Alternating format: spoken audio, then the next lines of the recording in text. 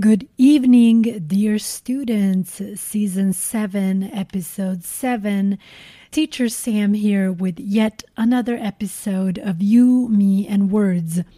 In yesterday's podcast episode, I promised that I would tell you the story about my mom, a store clerk, and words. What is a store clerk? It's a person who works at a store. See, when I was 10 years old, my parents had to leave our country due to the outbreak of a war in my home country, former Yugoslavia. We left and eventually we ended up in Sweden. You have to understand here that the climate in my home country is very different from the climate in Sweden, especially during the fall and winter season. You see, in Sweden, the winter weather was so sharp and cold. I remember during that specific time, it was super cold and windy outside.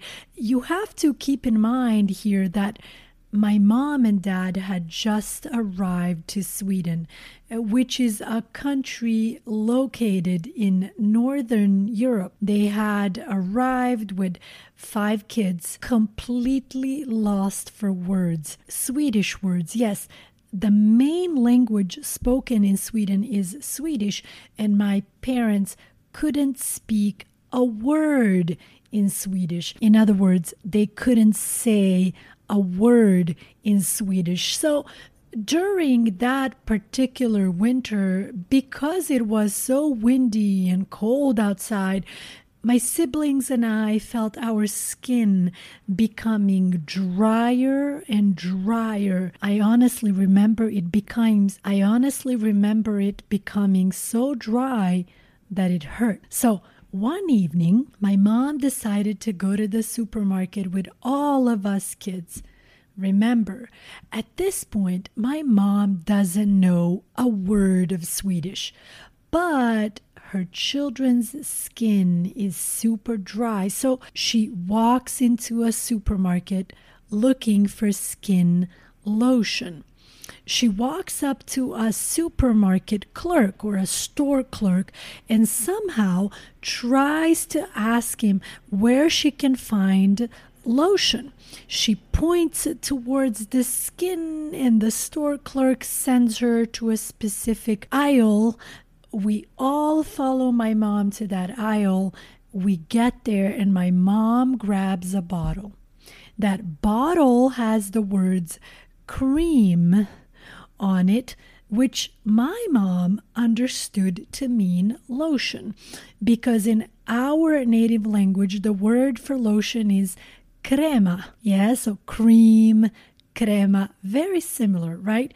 So my mom buys this bottle and we go home. Eager to help our skin heal as fast as possible, she takes us home, gives all of us a bath separately, and applies this cream that she had bought at the supermarket. So obviously, if your skin is that dry, you expect to feel a sense of relief as the cream is applied to your skin, but instead, I felt the most burning pain on my skin. Honestly, I was super confused. I remember going to bed with this burning pain on my skin. In fact, I woke up around 1 a.m. or so from this burning sensation. I rushed to the bathroom to wash it off because it was itching so much. As I got to the bathroom and poured water on my face, I started to feel this really strange sensation. I started to see a foam forming on my skin. I suddenly realized, oh my God, this is not lotion. This is soap.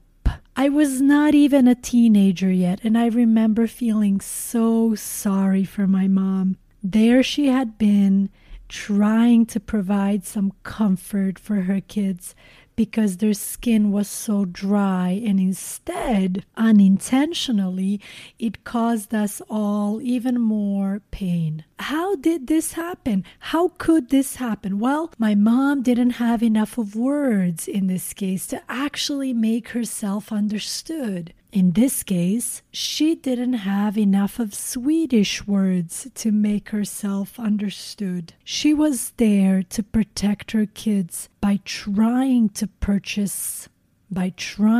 buy a lotion. Yet this barrier, this limitation that foreign words caused made her buy soap instead.